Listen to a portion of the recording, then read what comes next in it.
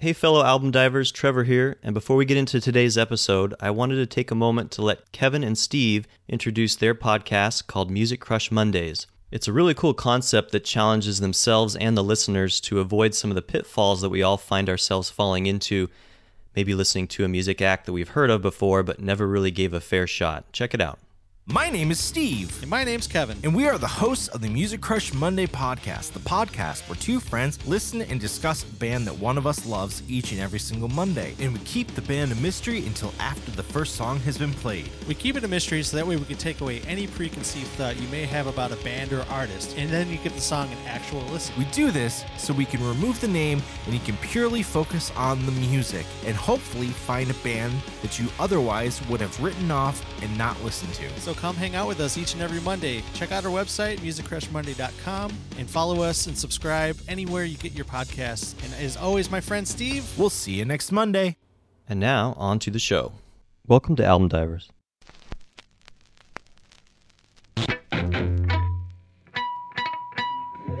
This is a podcast created by two music lovers who still remember listening to albums from start to finish the way the artist intended.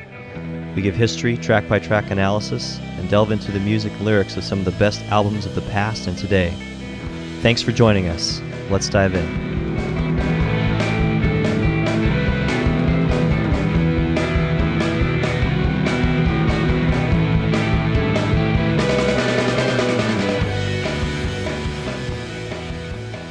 Welcome to Album Divers. I'm Trevor.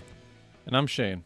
On this podcast, we take turns choosing albums to discuss and review. One of us chooses an album from this calendar year, and the other chooses an album that's been around a while. All right, Trevor. What album did you pick for us to review today? Today we'll be discussing Andy Schaaf's new album, Neon Skyline, that was released this year, January of 2020. Somewhere between drunkenness and chivalry, I hold the door open and let her pass through. She says thanks to me in a British accent, and I try to answer her in the same voice. She laughs at me, says, what was that supposed to be? I say, I'm sorry, I'm from a different part of the country. She says, come on, baby, try again. Come on, baby, try again. Awesome. Let's get into it. So, have you heard of Andy Schaaf prior to this? No, this is my first time. He was on my radar from 2016, releasing an album called The Party, and I listened to it a little bit. It just didn't initially grab me, but I think it's one I definitely need to go back and listen to more because that was the album that really catapulted him to some critical acclaim and got him some notoriety, and then this one followed up that one. Yeah, I read about that album too. It sounds like it was a concept album as well. Yeah, so we hadn't gotten into it yet, but this one is also a concept album, so it's been two in a row that he's done that are that format. Without trying to, I've kind of been the concept album guy here, starting off with Field Music's concept album and now this one, but I started listening to a little bit of it and read the background of it and thought this would be a really fun one for us to discuss. Yeah, I thought it was really cool. It was almost like you're being told a story from track one through the finish of the album, which was a little different variation of a concept album compared to Field Music, where all the songs were based on a general theme or topic. This one, all the songs were connected, and there was a story with characters and a flow to it that really felt like you're reading a novel, but in the form of an album through song. Yeah, that's true. At the very least, different format. You're right. The Field Music one was a theme, and then it had some abstract ideas and songs based on that, and this one really is just like a story. Yeah, I thought it was a really great album overall. It was a good introduction to Andy Schaaf, and I'm looking forward as well to go back and check out some of his older albums. Why don't you give us a little rundown on his history and what you dug up with his background before we get into the track by track? Yeah, sure. This is going to be a pretty quick one, but let me just give you a little background on Andy Schaaf. He's a Canadian artist. He was born in Estevan, Saskatchewan in 1987. Later moved to Regina. Saskatchewan. That's Saskatchewan. That's a cool city. I know. I just like to say the word. His parents owned an electronics and music store that gave him access to a variety of instruments. Yeah, I read that. That's really cool. Yeah, he was initially a drummer for a Christian pop punk band Mm-hmm. until 2006. They were called Captain. And then after that, he started making his own music, and he released his first solo album in 2009, and that was an album called Darker Days. He followed that record with an EP called Waiting for the Sun and Sam Jones Feeds His Demons in 2010 and 2012, respectively. And then also in 2012, he released his second full-length album called The Bearer of Bad News, and that was released independently. In 2015, he signed with Arts and Crafts Productions and began touring with the Lumineers as an opening act. Are you familiar with the Lumineers? Yeah, definitely. I saw that. That's pretty cool. That must have been fun for him to do. And then we referenced earlier his album The Party that was released in May of 2016 after a move from Saskatchewan to Toronto. He did some experimental recording with some other musicians for the album, but he ended up re-recording just about every single track all by himself before he released it. And this becomes a theme with him for the album that we're about to review today as well. Also in 2016, his song called Wendell Walker from the Bearer of Bad News album was nominated for a SOCAN Songwriting Prize, which is an annual competition showcasing Canadian music. And then the album The Party was also a finalist for the 2016 Polaris Music Prize, which is another award given to the best full-length Canadian album annually. In 2018, he recorded an album with the Regina, Saskatchewan band called Fox Warren, which was self-titled. This I found really interesting. The band was made up of these brothers Avery and Daryl Kissick and their friend Dallas Bryson. These were college friends that started playing together after they discovered that they all had a mutual fondness for the band Pedro the Lion. Oh, So I've got another connection to yeah. when I was at my high school band that got to open for Pedro the Lion, so I thought that was really interesting. This album received a Juno Nomination Award, which is another Canadian Music Award for Album of the Year in the Juno Awards of 2020. And he cites influences as Elliott Smith, Wilco, Neil Young. Paul Simon is the one that stood out the most to me. That's what I thought the most when I first started listening to this album. Yeah, I heard a lot of Paul Simon in a few of the songs. Yeah, and then I also heard a little bit of Jimmy Buffett, so those were the Yeah. influences that stood out for me. Yeah, I can see that. And Paul Simon, as I mentioned, was the most obvious one to me. And I heard an interview that asked him which song he wishes that he would have written, and he mentioned 50 Ways to Leave Your Lover. I was proud of myself for picking out Paul Simon in his music. I want to go back and talk about his parents owning that music store Yeah. and electronics. I read that a lot of the unsold equipment would end up in their house, so he would just play around with it, and then he learned how to play the guitar and the piano and the bass and the drums and even the clarinet. And Yeah, clarinet's featured heavy on this album. Yeah, and that early in his musical career, he was playing with that band, and then he decided he wanted to start putting some music together by himself, which is why he set up that studio in his parents' basement. I assume he was playing all the different parts and then piecing it together. Is he doing that on this album too, or does he have a band that's playing with him? This is all him. And once he goes out on stage, he's got Okay, that's what I thought. Yeah, he'll have to take a touring band with him, but everything in the studio, you hear the background vocals, that's him. Right, Every yeah. instrument is him. Yeah, I read that too, that he had his band that toured with him, but that he liked arranging all the parts and doing the whole song himself. And so I assume that the studio tracks he had totally created.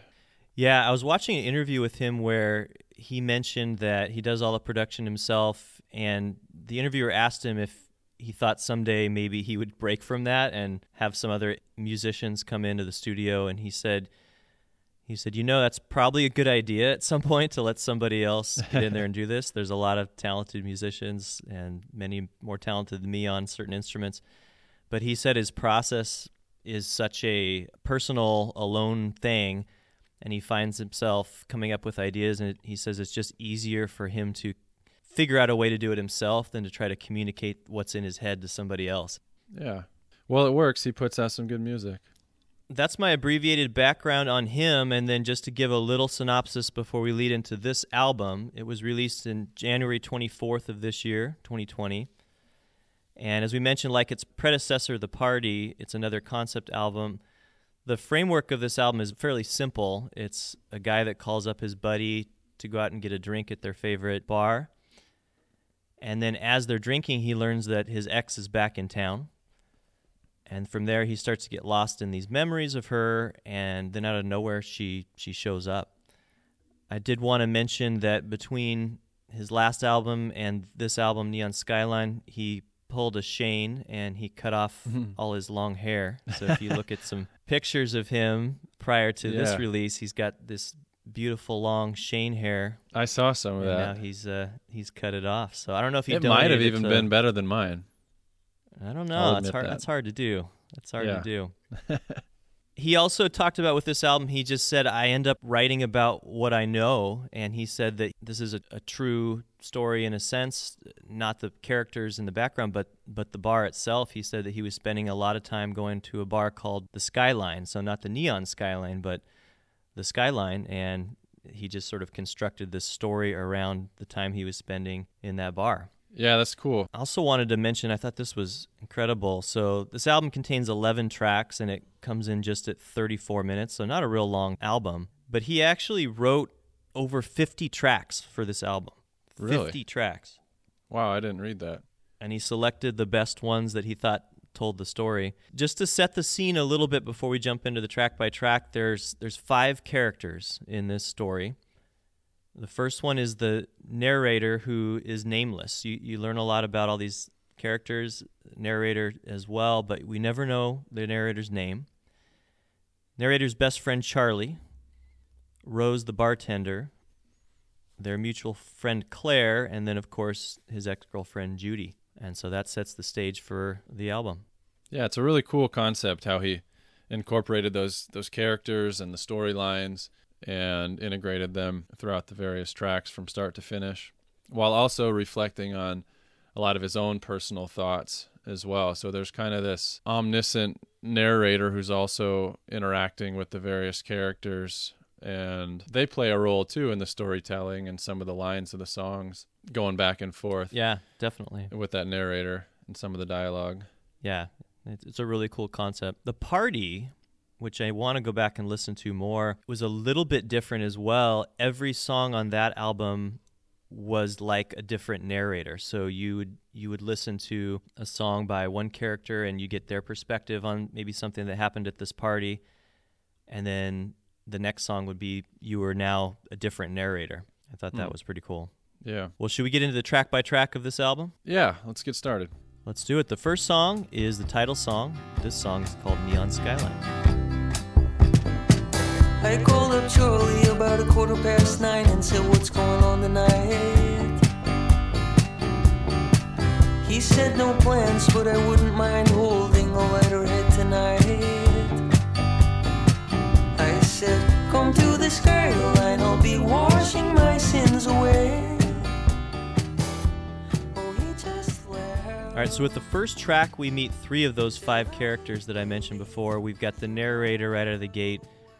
We end up meeting Charlie. We end up meeting Rose, the bartender. So it starts with the narrator in his apartment, giving Charlie a call, saying, hey, let's go get a drink. Yeah, I like the way he said no plans, but I wouldn't mind holding a lighter head tonight.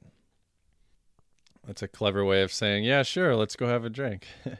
Yeah, actually, I was going to ask you about that. So hold a lighter head, I guess I took that just to be a phrase for, like, let's go do something that's a little bit more low-key and lighthearted. Is that where you took that phrase to mean? I looked at it as more of a way of saying he wouldn't mind getting some of the weight off of his shoulders or clearing his head a little bit. That there's something kind of heavy on his mind. Let's go out and have a drink and just do something a little lighter so we can not be so serious or something. Maybe he just wants to get out of the house, doesn't want to be alone in his head thinking, let's just go have a beer and do something lighter tonight. Yeah, that the phrase seems to fit that, and I figured it was just something I had never heard before, so I was Googling that, and the first 2 things that come up are this album. I said, oh, really? Yeah, so I put, how did I say it? I think I just said, hold a lighter head is what I wrote. Yeah, I don't think it's a very common phrase. It must not be. I don't know if I've ever heard anybody say that in conversation in my life, but it's a clever way of, responding to somebody asking what you want to do for the night. So he calls him up, and you get a little insight into the life of the narrator. He is sort of rushing out the door. He's trying to find something to eat, opens up the fridge. There's nothing in there, so he just puts some butter on some toast, and he's eating it while he's running out the door, which in retrospect you find out is kind of a funny thing to do because, as Charlie promised, he ends up being late anyway. So narrator gets to the bar early, ends up waiting for Charlie to arrive anyway. And then you get a little bit of insight into the narrator's backstory as you meet Rose, because right when he sits down, Rose cracks open a beer and sets it right in front of him. So Andy Schaaf does a good job already of subtly telling you some hints about who this guy is. Clearly, he's somebody that frequents this place a lot, the Neon Skyline a lot, enough so at least that the bartender not only knows who he is, knows what he's drinking, for better or for worse. She just opened up a cold can and set it down in front of me. So I like how Andy Schaaf puts little tidbits in there that over the course of this album end up revealing more and more about those characters. Yeah, and then halfway through the song, we get introduced to another character, Judy, his ex-girlfriend, as he reminisces on the times that she used to come to that bar with him. That's true. In a way, even though we don't meet her yet, they talk about 4 of those 5 characters right away in this first song. Mm-hmm. And then Charlie walked in a little later, as he said he would be late. Right. And just like you get some insight into who the narrator is, you immediately understand a little bit about Charlie as he orders a Merlot at a bar and gets the bartender laughing at him a little bit. This comes up later in the album. Yeah, what a classy guy. I mean, nothing wrong with drinking wine at a bar, but...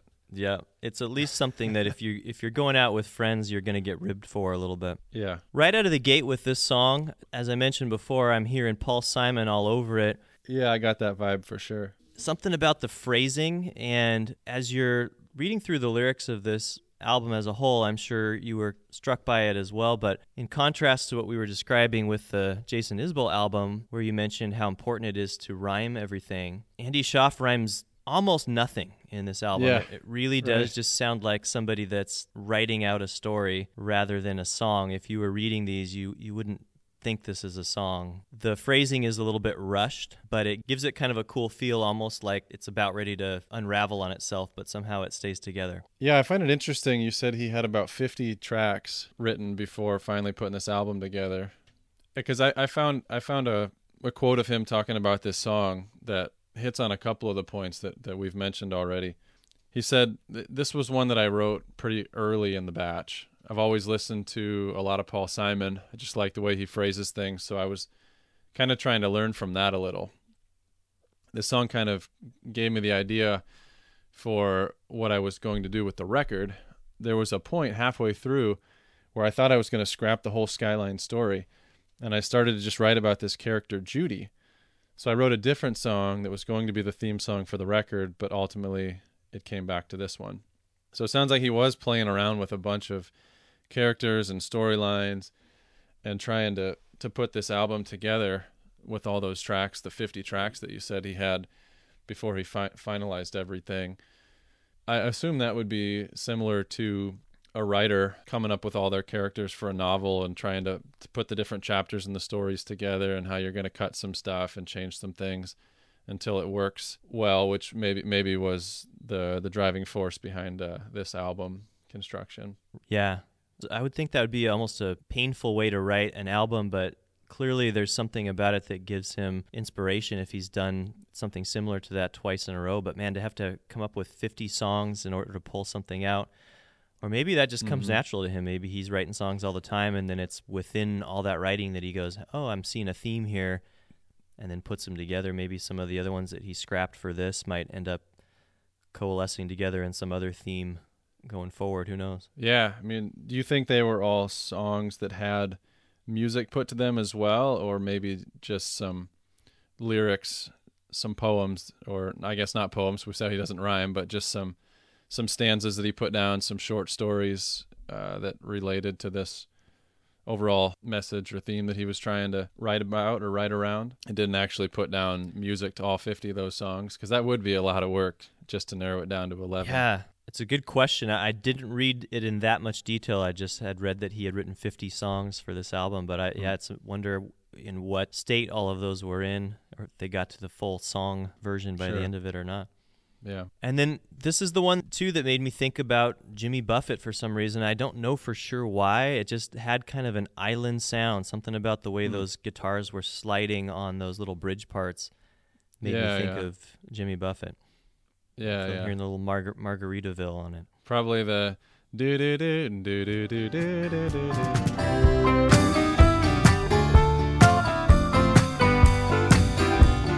Yeah, definitely. And the yes, You know, yeah, and the that do part. do do do do Yeah. do do. Yeah, all of those Yeah, things that's a together little just Jimmy had a little Buffett-esque. island sound to it. Definitely. Mhm. All right, I'm glad I'm not Yeah. the only one was feeling Yeah. that in this song. Yeah, I can dig it. Yeah, it's a cool song. Nice opening track. Want to go on to number 2? Yeah, number 2 is titled "Where Are You, Judy?" Charlie's in my left ear, blowing my mind again. As he's saying, did you know Judy's back in town? I guess I didn't hear about that. How long has she been here? I haven't seen her around. I only miss her when the skies are above. Oh, where are you, Judy? Where are you, Judy? Well, he starts that song out with a nice clarinet solo. I really like that part. Me too. That's the thing that stood out to me the most right out of the gate with this one too. And it fit the lyrics to me because it starts off with a memory. Up to this point, it's been all present tense in the story. And the clarinet part sounded like an old movie, that instrumental that would maybe precede a flashback. Mm-hmm. Yeah, like a time warp or something. You learn at this point that Judy used to live in that town that he's still stuck in, and that the big city seemed to be calling her, and that's what took her away. Yeah, the city lights dazzled you away from me. He says, I think we both knew that's how it would be. And then suddenly from there, he's dragged right back into the present with Charlie sitting to his left saying, hey, did you know Judy's back in town? Yeah, so he was already thinking about her at the bar before Charlie said, hey, did you know she's back in town? Right. I wonder if that's why he wanted to get out and have a drink. Yeah, it sounds like he already had Judy on the mind, and then all of a sudden Charlie pulls him out of his daydreaming into the reality that Judy's actually here. Mm-hmm. I like on the chorus where he says, I only miss her when the skies are above. At least he's got the self-awareness to say he realizes that he's still pining over her, because clearly, Sure. as a listener, you know the sky's always above. There was something that stood out to me in the lyrics, and I didn't know if there was a significance to it, but there's a line where he says, and now Charlie's in my left ear, blowing my mind again, telling me how Judy's in town. But then later he says, and now I'm in my left ear, telling you lies again. Do I pretend that I know all the shit that I did, and I know how I could fix it? I wish we could start again. I think we would understand. Is there some significance to the left ear? I'm in my left ear. Charlie's in my left ear, and now I'm in my left ear. Is there something significant about the left ear? I think that the less metaphorical part is I just think Charlie's sitting on his left. So I think it's Charlie in his left ear. I think that really is just putting you in the bar, and you can see that Charlie's sitting to his left. And then That's what I thought. But now, then he says, now I'm in my left ear, so that wouldn't make sense from a positional standpoint. Yeah, so I think when he says, I'm in my left ear, that might just mean that he's blocking Charlie out and he's hearing his own inner voice at that point. He's talking to himself now. He's talking to himself. Yeah. So he's reasoning, saying, maybe we can fix this. Maybe we can start over. Mm-hmm. She probably, if I explain things now that Judy's back, maybe she'd get it. We could just pick up where we left off. Yeah. And then he just goes off into this daydream of saying, where are you, Judy? Oh, where are you, Judy? And, almost like he's just blocking out Charlie. Once Charlie said Judy was in town, he probably kept talking, but the narrator was in his head. It was almost like he was just completely blocking him out and probably having lots of thoughts cross his mind, wondering if he'd pass by her, what he would say, whether they'd pick things back up, and why she's back in town, what's going on there. Andy has a quote about this song saying, Judy is like that ex that was super fun, but you can point to a lot of things that happened that were little red flags or hints of what was going to happen. She's someone that you kind of never got over. Mm-hmm. So he does a good job of making things really relatable. Sure. Everybody's been to a bar with Buddy.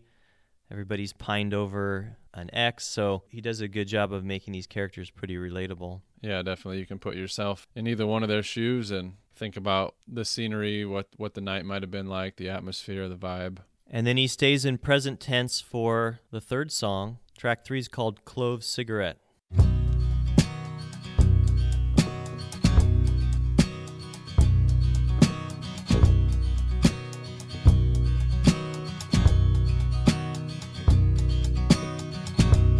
Roses smoking a clove cigarette, and it takes me back to your summer dress and that green plastic table with those green plastic chairs, and you touch my summer skin and you toss your golden hair.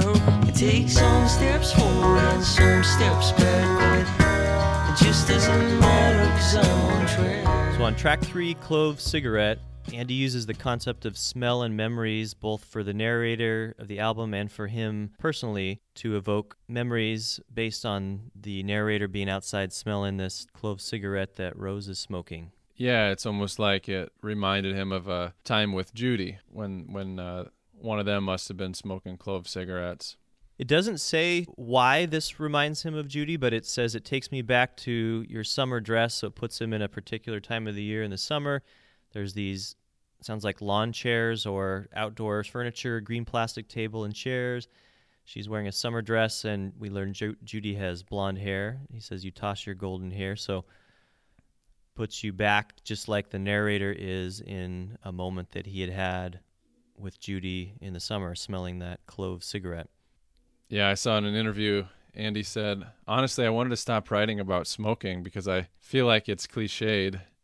But then, you're standing outside of a bar and someone's smoking a clove and you're like, ooh, what is that cinnamony smell? For me, smelling a clove cigarette always takes me back to a really specific time in my life when I was living in Regina and trying to quit cigarettes by smoking clove cigarettes, which were delicious and really bad for you. Yeah, I read that too. We've mentioned in past podcasts that we're both physical therapists. We both have done some extensive training in the orthopedic setting, and I know you and I both have classmates in the neuro setting.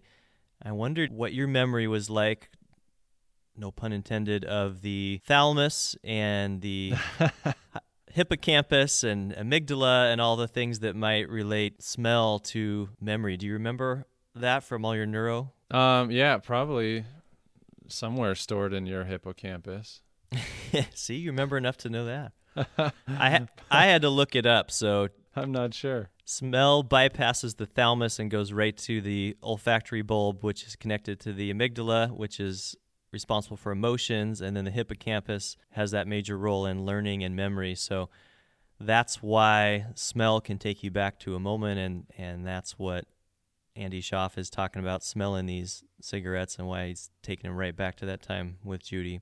I can relate to that too. I know there's lots of different smells that might remind you of a time in your life or put you back somewhere. This reference to a bar, being out, smelling the smoke or some cigar smoke, or even out in nature, different places. You go for a hike and you're out in the mountains and you smell that fresh air, or different regions of the country, different times of the year. There's certain smells that just remind you of past experiences. In the chorus, he says, you take some steps forward and some steps back, and it just doesn't matter because I'm on track.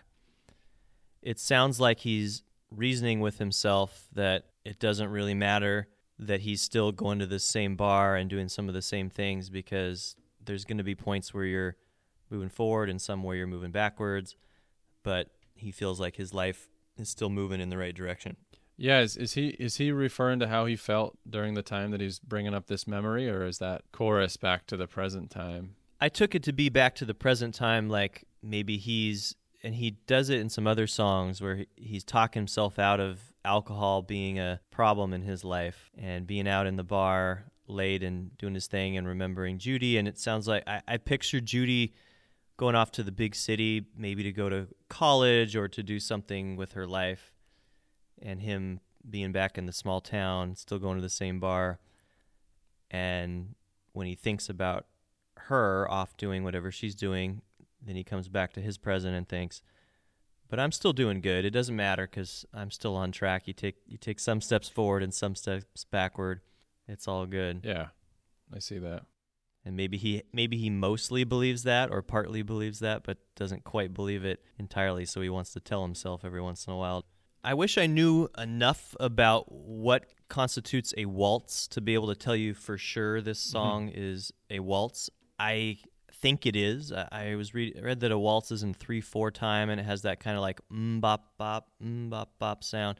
Yeah. And this song does have that, and then with the lyrics being one step forward, one step back, it sounds kind of like a dance that two people would do connection. together. Sure. So I'm pretty sure this song is in waltz form, and I liked how the lyrics reflected that too. This was one of my favorite songs on the album, just in terms of the sound musically. Yeah. Good connection. So we've had 3 songs in a row that are present tense, and then when we move on to track 4, we're back to a flashback, and this song is called 13 Hours. Is it my fault that you never got home? If we'd taken the train, I guess you would've got home. I was so tired of looking those bags around.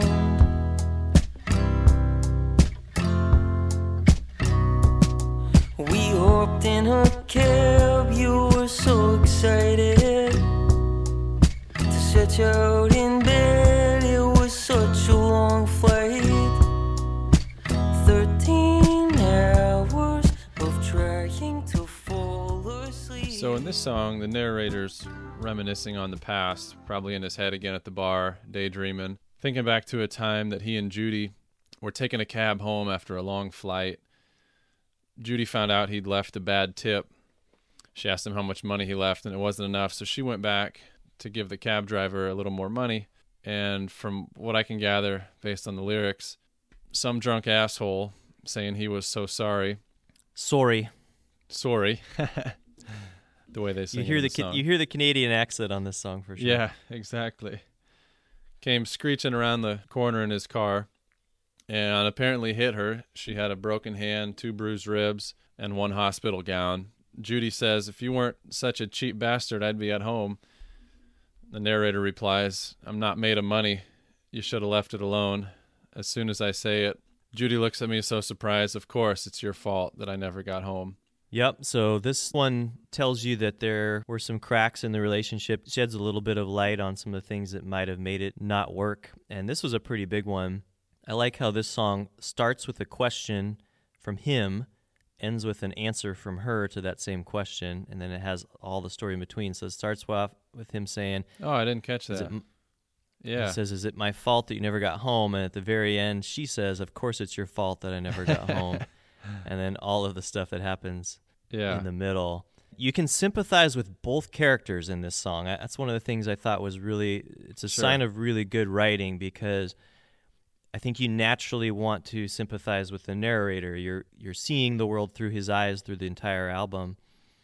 But you also, if you were tired and you were in a fight already with your significant other and the fight led to you almost dying, getting in a bad car accident, you can see why Judy was having a little trouble with this too.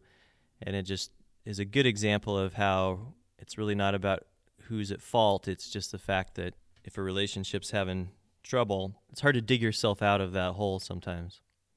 Yeah, that's just one of those unfortunate events that could have been avoided if either one of them would have made a different choice, whether he would have left a bigger tip and she wouldn't have been urged to go back there, or had she accepted that he left a tip that wasn't good enough for her but chose to leave it at that, like he was saying. So it's hard when you're the victim, or when you're the one who ends up on the bad end of an exchange or event like that, to not go back and say, well, I only did that because, and put the blame on somebody else, and that person, the narrator in this case, to feel a little guilty, but at the same time probably doesn't want to fully take the blame for it because she chose to go out there and do that on her own will.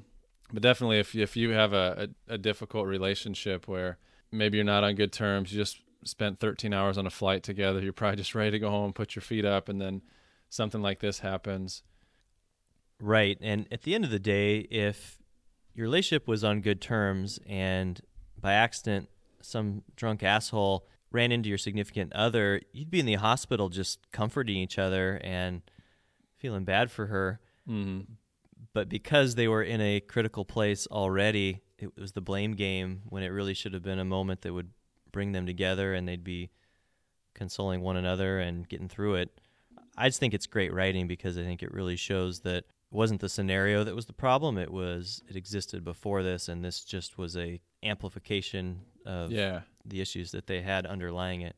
Because she probably wouldn't have been too blaming if they were on good terms, but it was almost like maybe it was an opportunity to point out something the narrator did wrong. And on the other hand, had they been on good terms, again, the narrator probably wouldn't have snipped back at her and said, well, you could have just left it alone. He probably would have been a little more empathetic and said, yeah, that's unfortunate, just swallowed his pride and been there supportive. But they were both trying to get their shots in there. Right. And definitely featured the clarinet really heavy on that one. And how about that musical breakout, the last 30 seconds, where it kind of sets you up for it and then it breaks out? That was pretty cool.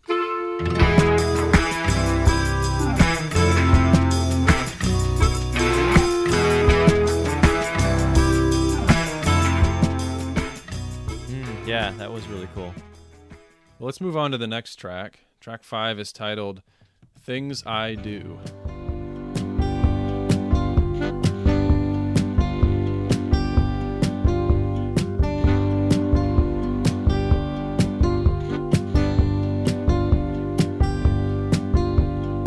Seems like I should have known better than to turn my head like it didn't matter. Why do I do the things I do when I know I am losing you? So Things I Do is the first single off of this album, and we're stuck in the past once again, away from the present, away from the Neon Skyline bar. And in this song, it's another flashback where the narrator shows up at Judy's house when she was thinking that he was at work, and in his mind, he was going to give her a happy surprise, and he ends up finding out that Judy is cheating on him. Yeah, do we really know that she's cheating on him, or is there just another guy in the picture or at her place? I mean, is he jumping to conclusions thinking the worst, or...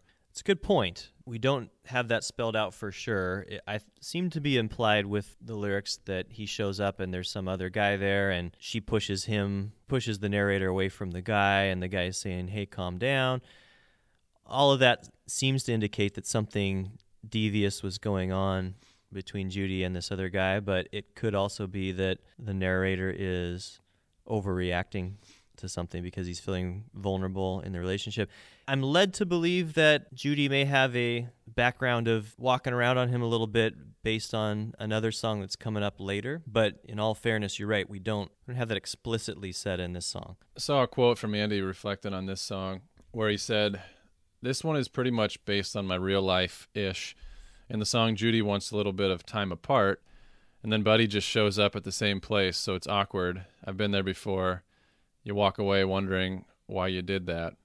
So having read that made me think that we were supposed to assume that maybe they were spending some time apart, or that for that period of time that they weren't exclusive. And instead of giving her that space, he decided he'd go over there and surprise her and hope that she would receive that well, that she was over there on the other end thinking, even though I asked for this space, sure would be nice if he showed up and came to see me. And then he shows up and there's some other guy there, and I think he starts to question why he did that and realizes that maybe he is losing her since she's asking for time apart, and then all of a sudden there's this other guy in the picture. So maybe she wasn't being faithful, or maybe she's moving on quickly or wants to play the field or test the waters somewhere else before she's maybe ready to come back to him or settle down. I think that's a good point, yeah. You know, there was a song earlier where they talked about how she always had her eyes set on the city,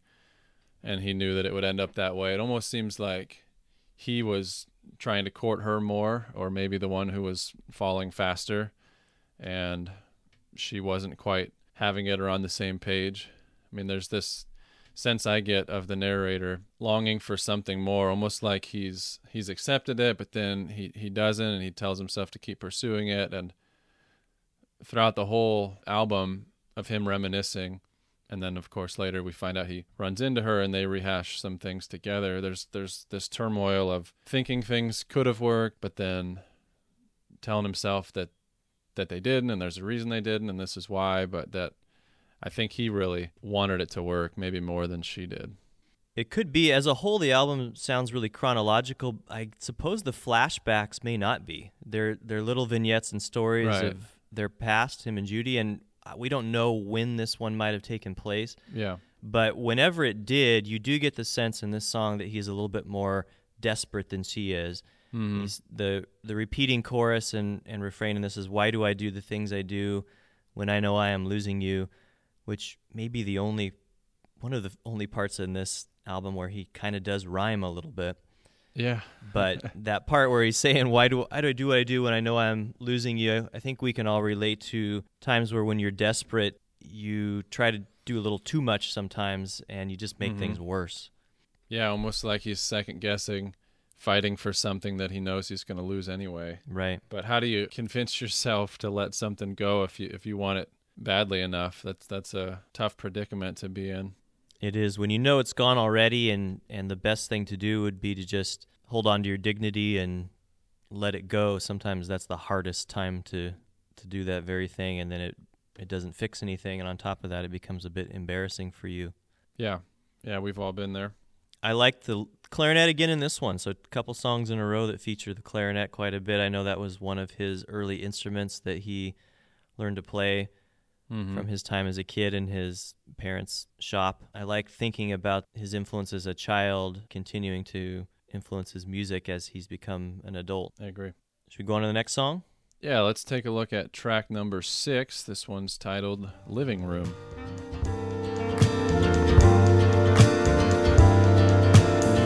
Anyways, today my son came home from school and he had drawn a picture.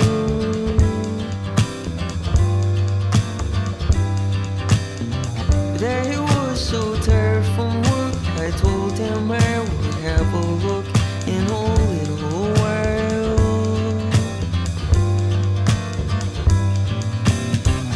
I should have hung it on the fridge for him. I mean, how hard is it to give a shit, to give a shit, to give a shit? So in Living Room, we're back to present again. We're back at the bar, and this is where we get introduced to the final character, Claire. Yeah, Claire's a friend of Charlie's, it sounds like, and maybe the narrator knows her as well, but Charlie must know her because he says hi and asks, "How's your boy doing?" Right, and we get the impression right away that Claire is somebody that's open to sharing things. Yeah, either that or she's already really drunk or something.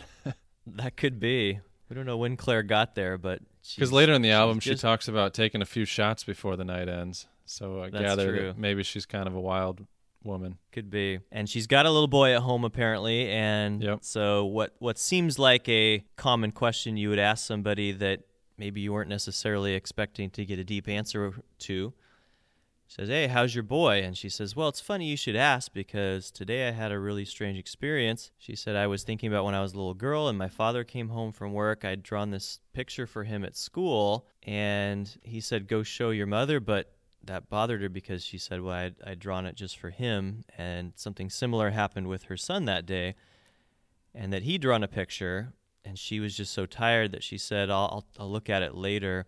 Yeah, just put it on the fridge or something, right? Yeah, she says, "Well, I should have hung it on the fridge." Oh, yeah, right. And then she ends the song just saying, I mean, how hard is it to give a shit, right? And Yeah.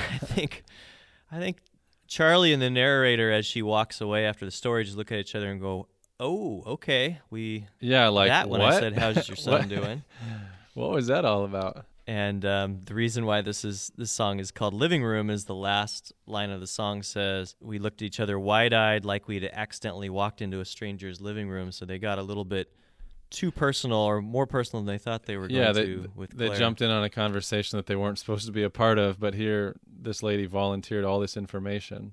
I thought this song was a really interesting little aside with the story, and I was just thinking about Andy writing 50 songs in whatever format he got to with all 50, whether, again, they were full-length songs by that point or just ideas for them. But he narrows it down to 11, and one of the songs that he puts on the album here is a song that really has nothing to do with the story. In fact, Claire isn't really central to this story at all. And I found it interesting that he chose to put not only her as a character, but this story specifically in there, because it just creates some tapestry to this bar scene, but it doesn't shed light on the narrator's relationship with his friend or with Judy or with himself. It's just this really personal story about a side character and her son, and then he just moves right on from there. I found that to be an interesting decision when you're whittling down 50 songs into 11 to include. I'm glad he did, but I was curious your thoughts on why he might have chose to keep this one. I wish I could ask him. Well, I think it just completes the night out bar scene experience, because she shows up in a later song too.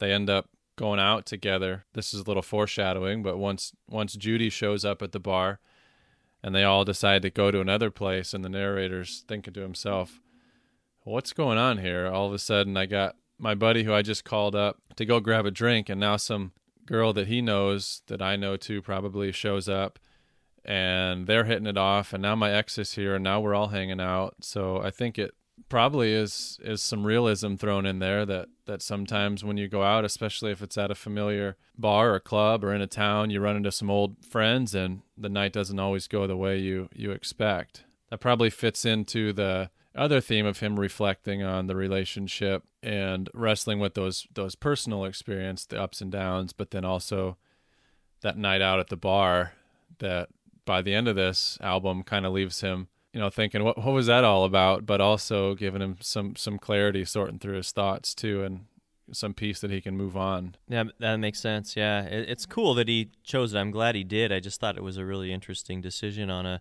11-song, 34-minute album to have this story that's not related to the main. But I like that it just gives you insight into all these characters. By the end of the album, you kind of feel like you know each one a little. Yeah, it's almost like a byproduct of the bigger story, which is the relationship. But the bartender's involved. She sparks some memories with the clove cigarette, and his friend Charlie is the one who mentions that Judy's in town, and this random lady, Claire, that shows up, I suppose adds to it. Doesn't have as much of a connection, but maybe it gets him thinking a little bit. And he takes another side story, so to speak, as we get into the next song. This one is, again, present tense. It's a conversation between him and Charlie. This song is called Dust Kids. Charlie asked me if I believe in reincarnation. I say no, but please go on. He says I was reading about these kids. They're like 2 years old, recalling their past lives. Could you imagine if that was your kid? Rose asks if we want another. I say I'll take another life.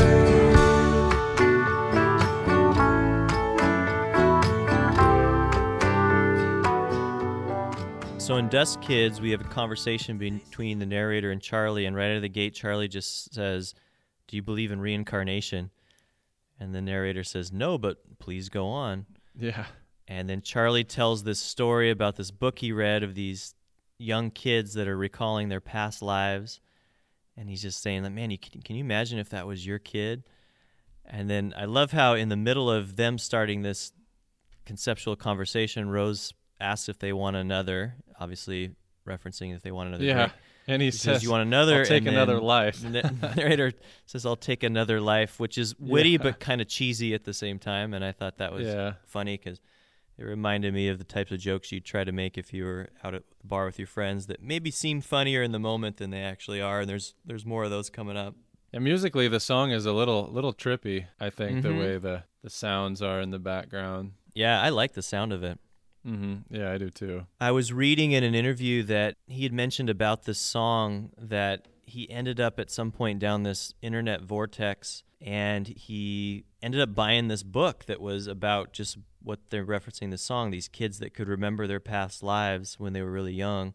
And the kids would point to these old pictures of people and be like, that's me, that's my friend Bob. And then they would look it up and figure out that the people in the picture was actually somebody named Bob. Yeah. And he found that super interesting, Andy did. And so he would bring this up. So in this particular instance, Andy wrote a song that, in this case, Charlie is reenacting something that apparently Andy does in real life. He says, every time I started drinking, I would tell everyone about this book, probably really obnoxiously, so I wrote a song about it. I think it's really cool. I read that too. Yeah. I tried finding the book that he was maybe referring to. I just did a search for Dust Kids because I thought maybe there was a book called that or something to that effect, but I couldn't find anything. Be interesting to know what he read that sparked this song. And in the middle verse, he says, do they know what happens in between? And he says, some kids talk of heaven or watching from above. I thought that was an interesting line that he says because it reminded me of our conversation. We were doing the Jason Isbell album and that song 24 Frames, where he was talking about this is how you see yourself floating on the ceiling. Oh, yeah. And we were talking about sometimes when people have a near-death experience, they imagine themselves floating on the ceiling, and then these kids in this book apparently are saying that they are watching over you from heaven above in between lives. I thought that was interesting that those conversations that we had prior are coming full circle on this song. Yeah, that's a good connection.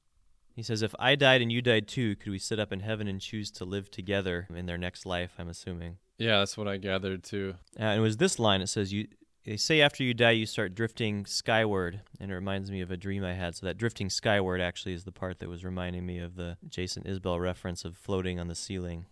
Yeah, that was kind of a unique song and message to throw into the album, but I like the song. And then at the end, even though there's having this abstract conversation, he talks about a real dream that he had where he was shot in a shopping mall and he died and started rising just like that. And then he dove headfirst into the ground and he woke up and he told Judy about it and she just laughed at him.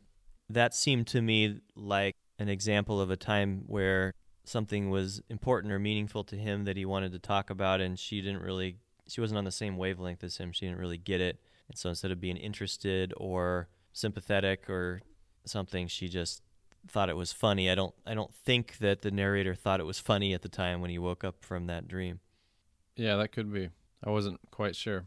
And at the end of the song, he says, maybe hell is coming back as the dust that you sweep off the floor forevermore. So if reincarnation brings you into different bodies, maybe hell would be coming back as dust. Interesting. It was a cool song. I like that they included a discussion between two friends at a bar about reincarnation and kids that are remembering past lives in an album that really is just about some guy pining over an ex-girlfriend. Well, we ready to move on to track 8? Sure. I think this one's one of my favorites. It's titled The Moon. He laughs a little too hard. I didn't think it was that funny the first time around. Claire asked if she'd like to join. She says that'd be nice, and I don't know what the hell's going on. But soon we're walking the street. Charlie's walking with Claire, and Judy's walking with me. I say I didn't expect to see you. She says, to be honest, I knew exactly where you'd be. And I say, making my way to the moon, and she laughs too soon. Like I said, this is one of my favorite songs on the album. I really like that chorus where he says, we're making our way to the moon and we're taking off soon. Something about that struck me, and musically it's kind of catchy. From the story's perspective, it's a very important part of the album as well, because this is where Judy walks into the bar and she joins the narrator and Charlie and Claire. Yeah, this is a pretty important part for the story. We talked about the last couple songs being asides, and I was marveling at the fact that he was able to work in some songs that weren't really part of the main story in such detail. But now with The Moon, he's back to the central story of the narrator and and the ex-girlfriend Judy, and this is where we actually meet her. The references abound prior to this, but now she's actually walking through the door. Yeah, and before she comes in, the song starts out with, and this is from Charlie. He says, "Are you gonna mope all night?" The narrator says, "I focus my eyes. I guess he's probably right." And Charlie says, "Did you drag me off from my couch so we could sit here in silence until we say goodnight?" He says, "We need to change the scene. Let's go to the bar around the corner where it's always dark." And as we're putting our money down, Claire's asking Charlie if we're hitting the town, and that's where it leads into the chorus. And he says, "We're making our way to the moon, and we're taking off soon."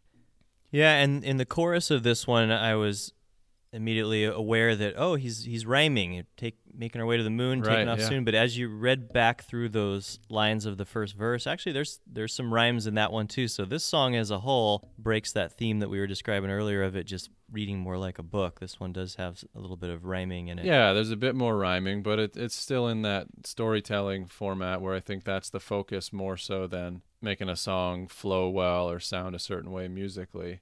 But I think it's a really big turning point in the night where it seems like Charlie's getting a little fed up at this point. Either that or he's just trying to be an encouraging friend saying, "Hey, you know, we got together to have fun. We were supposed to be holding a lighter head tonight, and here we are talking about all this serious stuff, hashing the past with the reminiscing on Judy." And it sounds like the narrator is getting to be maybe a little bit too much, and they're deciding, well, let's change it up. Let's go try another place. Let's get a different scene. And as they're about to leave, in walks Judy. Yeah, I got the impression there that Charlie was just trying to be the good friend, and I could imagine being in Charlie's shoes at this point, having your friend that's moping about an ex, and you're just like, oh man, come on, let's move on. Mm-hmm. And then like finally being like, all right, cool, we're moving on. We're going to this other bar. Everybody, let's do it. And then at that moment, the very girl that your friend has been pining about walks in the door. I could see Charlie. You're trying to get him to forget about. Yeah, you're like, you got to be kidding me. There Come on, universe. Is this really what you're going to do to me right now? I had him. I just had him. Yeah. I think this song also sheds a little bit of light once again into some of the things that might have been a problem for their relationship. We talked about Judy maybe being, somebody that might step out on the narrator, however you want to interpret some of those songs prior, but a lot of allusions to narrator maybe having some issues with alcohol. And on this one, when the narrator says, "I didn't expect to see you," and she replies, "To be honest, I knew exactly where you'd be," it's one more insight to me into, all right, it's another reference to Judy maybe having some issues with how much time he spent at the neon skyline. Yeah, either that or maybe that line was supposed to tell us that she knew where she could find him and maybe she went looking for him. Could be, yeah. Yeah, I feel for the narrator, though, because here he is thinking about Judy, probably wishing things could have been different. You can tell he's not totally over her, and she's been the one from the stories told in the other songs that maybe always had one foot in, 1 foot out the door, not totally committed. And here she comes strolling in right at the worst of times, probably, for the narrator to try to just move on, have a good night, have some drinks with his buddy, and not think about it. Now it gets thrown right in his face. And she goes up and gives Charlie a hug at first and won't look at the narrator, her ex, in the eye. Yeah, so it's a bit awkward out of the gate there. And then it becomes a bit more awkward when the narrator tries to reach for her hand and she pulls away and she says, it can't be like that. Yeah. So she's not cutting him much slack on that one either. But then they're walking down the street. Charlie's with Claire. I don't know if they have a history. It's not really clear, but you could wonder maybe if Claire was a former fling, or maybe the night is sort of escalating here. Charlie and Claire are hanging out, and Judy pairs up with him, and it's probably a little exciting, but also kind of awkward, especially since she already pushed his hand away. So he's probably wanting things to at least be rekindled for the night. Maybe it's the alcohol directing his thoughts, or maybe since he's been thinking about her all night, he's thinking, well, she is in town, and maybe I could bring up some of these old issues. Maybe we could get past it. Maybe we could be better. So he's hopeful. And then here she is, and he reaches out and she already pushes his hand away. So definitely a unique way to start that encounter, yet they're still hanging out. They're continuing on with the night and moving on to another bar. I like, once again, the cheesy little puns and jokes that these friends have amongst each other. The chorus in itself, we're making our way to the moon, we're taking off soon, and I think it's Claire that says, I'd love to go to the moon, but I didn't bring my helmet. And Yeah. the narrator starts to roll his eyes, but then realizes that Claire catches him doing that, and so he's like, He's got a spare or I something. packed you a spare, but he doesn't quite pull that off before she catches his eye roll, but it sounds like she doesn't seem to mind too much. She recognizes that he was kind of making fun of her, but she seems to be okay with it. But I like the idea that they're all friends just making these jokes and trying to have a good time. And then the pace picks up a little bit for the next song. Next track is called Try Again. Somewhere between drunkenness and charity, she puts her hand on the sleeve of my coat. She says, I've missed this. I say, I know I've missed you too. She says, I was actually talking about your coat. She makes me laugh. Oh wow, she makes me laugh. I just let my head sink down and fake some deep songs. Come on, baby, try again. Come on, baby, try again.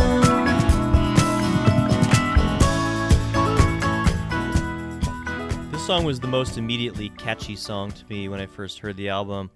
And we've talked about how sometimes the song that grabs you first isn't necessarily the one that you end up liking the most. But in this case, for me, this probably still ended up being my favorite song, both with the sound of it and also the words. There's a lot of really interesting wordplay in this song. There's some sincerity. There's some humor in this song. And all in all, I think this is my favorite track on the album. Yeah, the music is really fun, too. It's hard to listen to this and not get a smile on your face. It's just a happy, cool vibe to the sound. It absolutely is. I read that this was the second single on the album after the Things I Do song. Ah, And I love all the times that he talks about the contrast between drunkenness and some other feeling that yeah, he's I having. wrote that down as well. That was really clever. Yeah, so we'll go through each one individually, but just to list them off, he contrasts somewhere between drunkenness and chivalry, between drunkenness and sincerity, between drunkenness and charity, jealousy and honesty as feelings that he's having throughout the night. Obviously, the drunkenness precedes all of those Yeah, and influences the way he feels and acts, but recognizing that his actions and feelings aren't completely based on drunkenness, there's all these other feelings that are mixed together to make him act or feel the way that he does. yeah. So Right. he starts off with chivalry, and he says, somewhere between drunkenness and chivalry, I hold the door open and let her pass through. And then I love the conversation between the two of them. They're kind of flirting. You know, there's something left over from the past in their interaction here. She says, thanks to me in a British accent, and he tries to answer her in the same voice, and then she laughs and says, what was that supposed to be? Yeah. And then I love the way that Andy responds in that, because he responds as the character faking a shitty British accent. So Yeah, he says, yeah. I'm sorry I'm from a different part of the country. Yeah. But you can tell it's like a terrible British accent that the narrator is trying to relay back to Judy. And I thought, man, that's Right. just cool. What cool writing in that Yeah, song. It yeah. pulls you in right away. There's another real flirtatious moment in that song that comes up next. She puts her hand on his sleeve and says, "Oh, I've missed this." He says, "I know, I've missed you too." And she says, "I was talking about the coat." No, I love that, and the way that he has to fit all of those words into that part too. He says, "I was actually talking about the coat." You know, it doesn't really fit perfectly into the meter of the song, but he throws all Right. those words in there quickly, and it gives that song a really cool momentum at that point. And again, references to me a little bit of Paul Simon in the way that he just says, screw it, Yeah. I'm going to put all these words in there and make it sound cool. And that in doing so, breaking that rule, it's what stands out the most. Yeah, and back to the storyline, it sounds like maybe that was a part of their relationship dynamics, because he didn't seem to take offense to that. He said, she makes me laugh. I just let my head sink down and fake some deep sobs. Like clearly he's not too hurt by her saying that. It's a playful response, and it's almost a sign of affection, that it's a bit endearing. Probably reminds him of the chemistry they had before. And in verse 2, it's between drunkenness and sincerity when he smiles at her for a little bit too long. Yeah. So he's getting a little bit sappy with her at that moment. And then she starts making jokes with Charlie again. We're back to referencing Charlie drinking the wine again. And Charlie's goofing off with Judy at that point, saying, "Milady, do you come here often?" And you once again get a little bit of insight into just the relationship of this group and the way that they mess with each other and joke, which makes it feel more real. Yeah. And Andy had a comment about these past two songs, The Moon and Try Again, that's right in line with our interpretation. He said, I wrote these at the same time, referring to track 8, The Moon, and track 9, Try Again. At this point, the narrator's not really having fun at the bar. He's invited his friend Charlie out to have a drink, and he's pretty much just sitting there thinking the whole time. It's kind of a turning point in the album where Judy shows up and he's hopeful, but he reaches for her hand at the end and she's like, no, it can't be like that anymore. But then it seems like throughout this song anyway, whether it's genuine or not, she seems to throw a couple bones at him as if maybe there is a chance, because she starts getting flirty and it seems like they're having a good time, at least, whether that's on a friend level or if they're both maybe thinking about the past, but they probably know that it probably didn't work out and can't work out, so they don't let it go that way. Right. And then the drunkenness and jealousy part in verse 4 is she starts talking to a friend, and so he says, somewhere between drunkenness and jealousy, I watch her talking to an old friend. And I like the sarcasm in the next line where he says, what a reunion. He recognized her from across the room. How many years could there be to catch up on? Yeah. Like you got to be kidding me. How long are these guys going to talk? And then the last contrast between drunkenness and honesty, that's my favorite. He says, I make a silent toast to the things that I do and don't miss.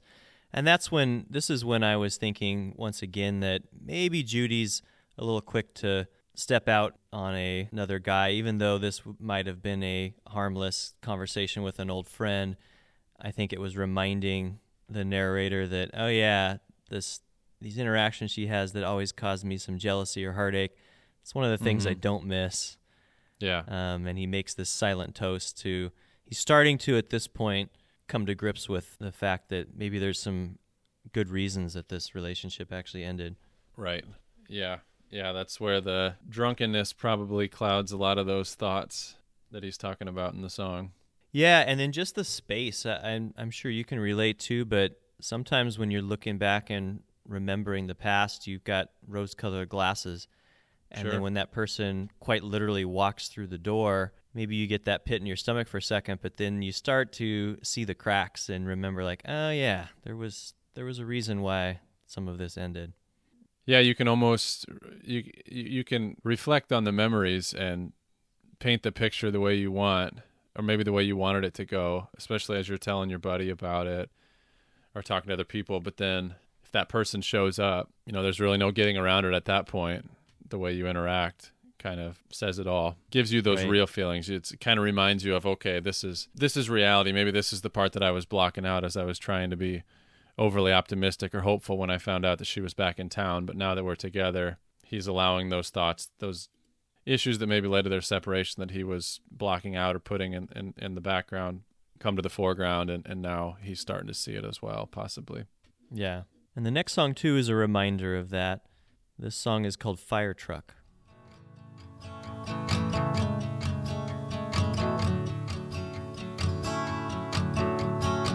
A fire truck goes screaming by, and it reminds me of that night when you said that that you were coming home. And then I waited up till 4 in the morning. She says, I remember, and why the fuck would this be a good time to bring that up? And I am silent because I'm not sure. Sometimes I feel like I should never speak. This song has a personal connection to Andy. He said, I wrote this one just because my studio is right by a fire station, and every cigarette break I had, there was a fire truck that kept going by. It's a very morbid song, but you know, bad things that can happen to you can be good for you in a way. They force you to change. I like that. That's really true too, you know. And this song starts off with the narrator reminding Judy of a night that she didn't come home until 4 a.m. when they were together. They hear a fire truck at the beginning of this song going by, and the narrator just takes him back to that part of their relationship. And so for some reason he thinks that would be a good time to remind her of that. And she says, yeah, I remember that, but why the fuck would you bring that up now? Yeah. Strange timing to talk about that. And he's like, he says, I'm silent because I don't know. And he says, sometimes I feel like I should never speak again. So I think he's just trying to think of something to talk to her about. It may be awkward hanging out with your ex, and then this fire truck goes by. It reminds him of something that was a big deal to him in their relationship, and without thinking about it, he throws it back at her. And then you don't really know exactly what they're talking about until you get to the second verse. And he says that he can see these flames shooting high and the family standing outside in the lawn. And you realize that in the midst of the narrator waiting up for Judy to come home, and she doesn't come home, we don't find out until like 4 a.m. that night, there's also a fire going on in their neighborhood. And so he's watching this, and that memory's quite literally burned into his mind as he's also wondering where his girlfriend is and why she's not home yet.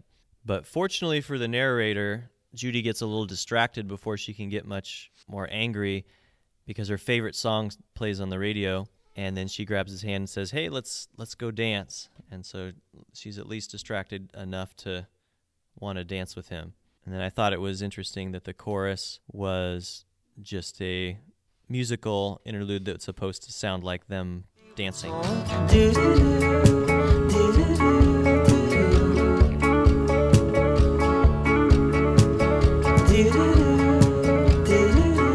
Yeah, it was pretty cool musically. I felt like this almost was a moment that gave him a sense of closure to the night. He had his one last dance, literally and metaphorically, by running into Judy, having a good night, flirting a little bit, joking around, highlighting maybe some of the dynamics of the relationship that were enjoyable, but also throughout this experience, before she shows up, when he's just talking to Charlie and thinking to himself at the bar over a couple beers, and then also once she gets there, he sees some of those elements that remind him why it didn't work out, and it seems like that almost gives him some sense of closure. That's what I wrote too. It was kind of a bittersweet ending for him, and Sure. I love the line on the pre-chorus. He says, now that I'm standing in the ashes, I can't help but sing along. So it felt like he got some closure. At the end of the day, he was like, I'm really glad that I ran into her. I'm reminded of the things that were great. I'm also reminded of the reason why this is no longer a relationship I want to be in. And so I think that it actually, at the end of the day, helped having Judy come back, even though he was a bit nervous about it when he finds out that she's back in town prior to that. Mm-hmm.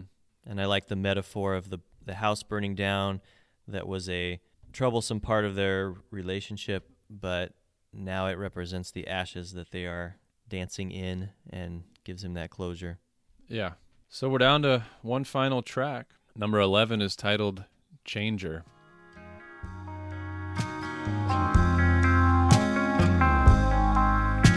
If you didn't notice it then, you won't remember it now.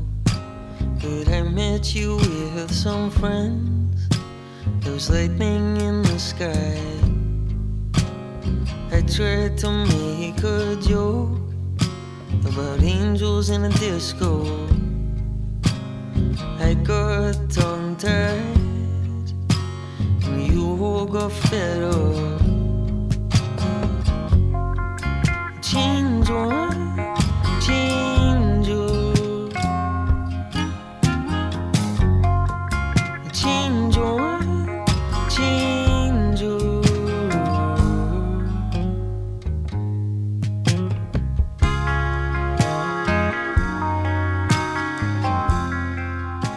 I really like this one too. It had a sort of slow, reflective sound to it. Good for the end of an album, but also good for the end of a night out at the bar where you finally part ways with your friends. You've come down from that high, that excitement of being out in a crowd of people, having fun, and now you're at home with yourself and your thoughts, and you're reflecting on the night. And that's kind of what the music gave me the sense of. Stripping the lyrics away, that's the feeling that I got, knowing the rest of the album and the songs and the story that's been told so far. Yeah, I agree. I really like this one. I think it's a great end to the album. We talked about how all the other songs are really well written, but they're also fairly straightforward. You know exactly what he's talking about. It's a story, there's characters. And this one is a little bit more open for interpretation, I thought. He is quoted as saying that this one's a little bit more loose lyrically as well. Yeah, definitely more abstract. But it does seem like the narrator is talking to Judy, because in verse 2, it says, "I heard you're back in town working at the drugstore. Did you get the city blues?" He was referring to her as longing for the city in one of the earlier songs, and that being a part of why they split up. Maybe they were together in this town and she left and now she's back in town. But chronologically, it doesn't really fit in the album, because it seems like the night has ended and he's back home. In fact, there's one line that says, I found my way back home. Oh, I'm already bored. Change on, changer. Seems like he's ready for a change. I got the sense that he's reflecting on the night, but perhaps this could be parting ways. Maybe the group split up and he had a few final words with Judy before they went their separate ways to end the night. Could be, and then that line at the end of verse 2, he says, "Oh, I'm already bored." Yeah. Does make it feel like he's definitely moving on at this point. Mm-hmm. Right. I was just rereading verse 1, and I didn't get it the first time through, I guess, but he's talking about when he first met her. Yeah, that's what I was thinking too. I didn't get it the first time around either. Yeah, if you didn't notice it then, you won't remember it now, but when I met you with some friends, there was lightning in the sky. I tried to make a joke about angels in a disco and got tongue-tied. Yeah. And you all got fed up.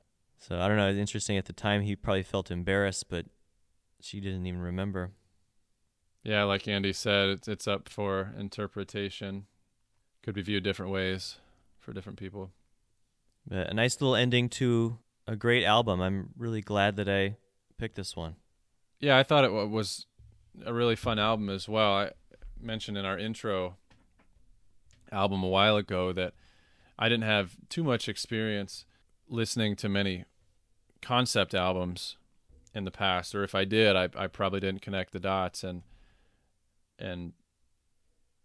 realize that it was a true concept album. You brought that idea up to me, and with Field Music, like we talked earlier, the first album that we reviewed, all the songs were based on a common theme, which made it a concept album by definition. But this is probably the first one that I've listened to that really tells a story start to finish, that for the most part is chronological, with characters that carry over from one song to the next, and different events and memories that all flow together from the initiation, what started this night, to the end of it, how things culminate and finish at the end of the night. And I thought that was really cool. Musically, it's a fun album to listen to if you're not really paying attention to the words or deep into the lyrics. It would still be a fun album to play in the background, hanging out. If you want something good to listen to, the tune is nice, the music is enjoyable. But if you really pay attention to what he's saying and you sit down and listen to it start to finish as if you're being told a story, it's a totally different experience. I almost looked at those separately, or had those experiences separately, because the first couple times I listened to it, I was doing other things instead of diving into the lyrics. I just wanted to get introduced to the sound, and I really liked it. And then when I found myself preparing for this podcast, it was almost like I tuned out the music and I was zoned in on the story and the characters and trying to envision how this night went down. I was picturing what the characters looked like, almost comparable to reading a novel, a fictional story. And that was a fun experience too that I normally wouldn't have listening to music. So I really like that, and I think it's a great introduction to the concept album format for anybody who hasn't experienced that in the past, that's not really familiar with that. Definitely check this out and listen to it start to finish the way we did. Me too. And I like what you said about that. I didn't really think about the fact that sometimes you've got albums that the music really complements the words or makes you think about the words differently. And I agree. This one, those two experiences work very separate. I really enjoyed the music. I really enjoyed the story. And they didn't really overlap too much in the sense that once I understood both the music and the story well, I didn't really have times where I felt like one enhanced the other so much. They were separate experiences that were both enjoyable, but didn't overlap together very much for me. I think it was a great pick. I really enjoyed listening to this album. And like I said earlier, it inspired me to want to go back and check out some of Andy Schaaf's other work, especially the album that he released prior to this one, titled The Party, in 2016, because that was also a concept album. From what I've read, the songs follow the events that happened over the course of a single evening, similar to the experience that we had with this one, The Neon Skyline. So I think that would be fun to go listen to after doing this. Yeah, I listened to it once. As I got deeper into this one, I decided I wanted to go back and listen to that one because that's the one that everybody really talks about loving so much. That's the one that really was his breakout album. And I did like it, and especially the first song on that album, really amazing. The mix is a little bit different. His voice is buried a little bit, so to get into the songs on The Party, I think you need to have the lyric sheet out and read along with it, whereas this one, you can choose to tune into the words or tune into the music, and you can hear both very well. The Party seemed like it was a little bit harder to get that the story out of without working a little harder, so I'm going to have to do that with some intention, but the sound of it is really cool. Awesome. Yeah, I'll have to check that out. Well, any final thoughts you have on this album, Trevor? The only other thing I would say is the other part of it that I enjoyed with this album is I liked watching some of his live performances and interviews. One of the things I was struck by in Andy Schaaf is you get the sense from listening to it that he's got quiet and gentle sound to his voice. But when you hear him interviewed, it almost makes this album sound like he's speaking boldly because he has just got a very shy, gentle sound. And the other person that I meant to mention as a comparison at times would be Nick Drake. There's a little bit of Nick Drake in here to me that also has that gentle singer-songwriter voice. But yeah, he's almost painfully shy to watch interviewed, and I found that as an interesting aside to pay attention to in researching for this album. Yeah, very cool. All right, Shane, well, I'll talk to you later, and to the rest of you, go listen to some good music. If you're enjoying listening to Album Divers, you can support our podcast by subscribing, reviewing, and sharing it with someone else that appreciates great music. Follow and connect with us on Facebook and Instagram at Album Divers. We'd love to hear your thoughts and feedback about our take on an album that you already loved or had never heard before. Do you have an album you want us to dive into? Email us at albumdiverspodcast@gmail.com, and we'll consider adding it to our queue for a future episode. Thanks again for joining us. We hope you never stop discovering music that moves you to dive deeper. Until next time.